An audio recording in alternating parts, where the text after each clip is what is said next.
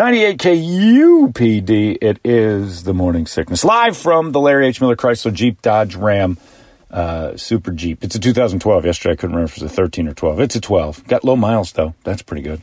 And it's my mobile broadcast unit that I sit in for acoustics. It doesn't sound great, but I'm not allowed to go into the building, so it's the best I can do while I record these things while we're quarantined from the building due to our COVID exposure. Good news is nobody on the show has it. The guy who did have it, named Paul, who we were around last week, a great guy in our office that we hang out with, do our production stuff with.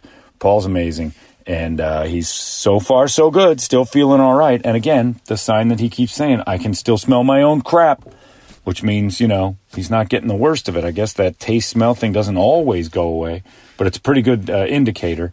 And Paul's crap could cut through pretty much any COVID nose there is. I mean, you might be that guy that got that face transplant last week. Might not. No, he'd be able to smell Paul's crap. That stuff's potent. Look, it made me move out of my house. I'm not going to lie to you. Paul came to my house once for a Steelers-Bills game. He's a Bills fan. And he used my hallway bathroom for evil.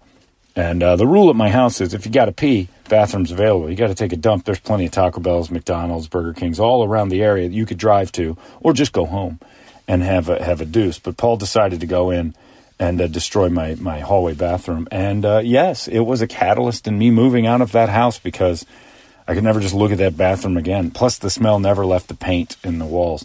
But Paul says he can smell his own poop. I can still smell it when I drive by my old house in Arcadia. But if you're smelling your poop, you're in good shape. That means the COVID hasn't got you. If you can't smell your poop, then stay home. That is a very important thing. And if you got the sniffles and everything else, be smart and don't cause this to be any worse than it already is. But the good news is Paul's doing well, for those of you who care. One thing I did see, and this was a sad moment for me. I have loved spring training and baseball in this city for years. Not a Diamondbacks fan, but I like having baseball in town.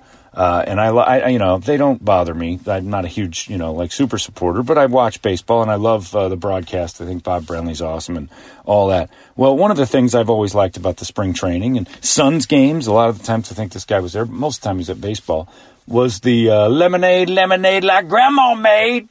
The vendor that walked up and down all the aisles. And I don't even know his name. I just saw that he's not well.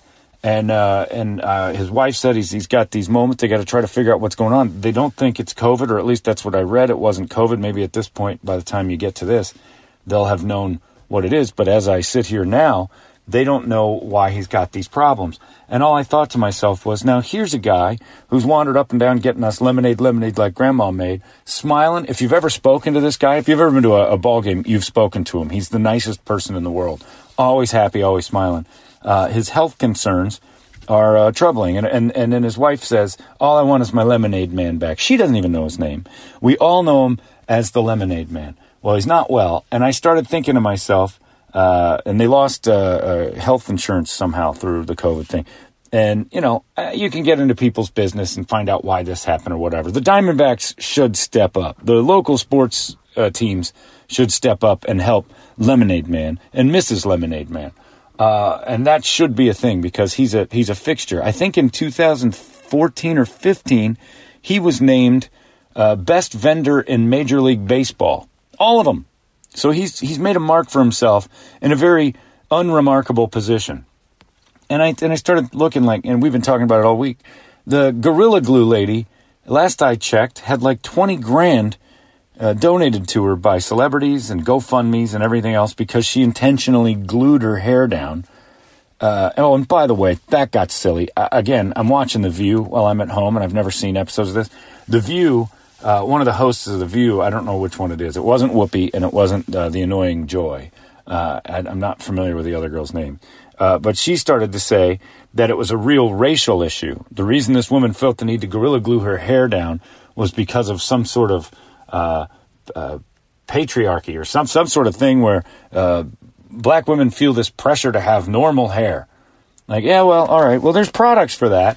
And maybe there is truth to the idea that there is some sort of oddness culturally and socially that makes black women feel they have to have their hair a certain way to feel like they fit in. I know white women feel that exact same way, and that's courtesy of other white women and other women. I know most white women look at black women's hair and think it's amazing. So I don't know, because I can't relate to that, having no hair at all.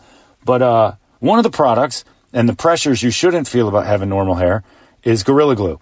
And so I don't buy it. I don't think that racial inequity caused this woman to put Gorilla Glue in her hair. I think that was just real stupid. But there she is with a GoFundMe and money together and all that stuff. Now, I'm not saying everybody that gets some sickness and everything else should have a GoFundMe.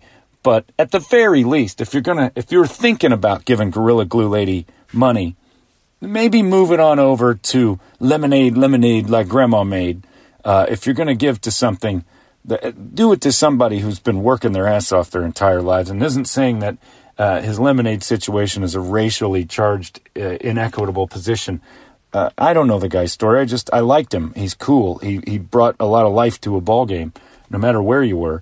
And he's recognizable all over the place. People know him. And that smile, forever great. So his wife wants her lemonade man back. And if you can help at all, I think the best thing to do is to email the local sports teams and say, hey, why does this guy not have insurance? Kick in, help this dude out. I bet they do. And but maybe by the time this runs, they've already helped him out. But help this guy with some, bills for his health. We need stuff like that. He's a happy person who wanders up and down aisles, making everybody else feel good. You're never upset. Nobody in the history of baseball has ever heard lemonade like Grandma made and gone, oh, this guy. Everybody likes him. You could be an awful human being and hear that lemonade guy and think, you know what? He's just happy. That's a funny moment. It's iconic. And if you're one of those people who go, I never liked the Lemonade Man, you're just a dick. Why? He's awesome. Lemonade Man, I'm in your corner. I did not like reading that. That's an Arizona tradition. That's a Phoenix thing, as silly as it may seem. But sports has a lot of silly stuff like that. I hope he gets better. And if there is a GoFundMe, I'll be the first in line to hand it over. And then I will bitch to the Diamondbacks on why this dude, this icon, is not covered by whatever's going on there by that multi-million-dollar organization. Anyway, soapbox. Lemonade. I'll tip one back for that guy the second I'm allowed to drink lemonade again.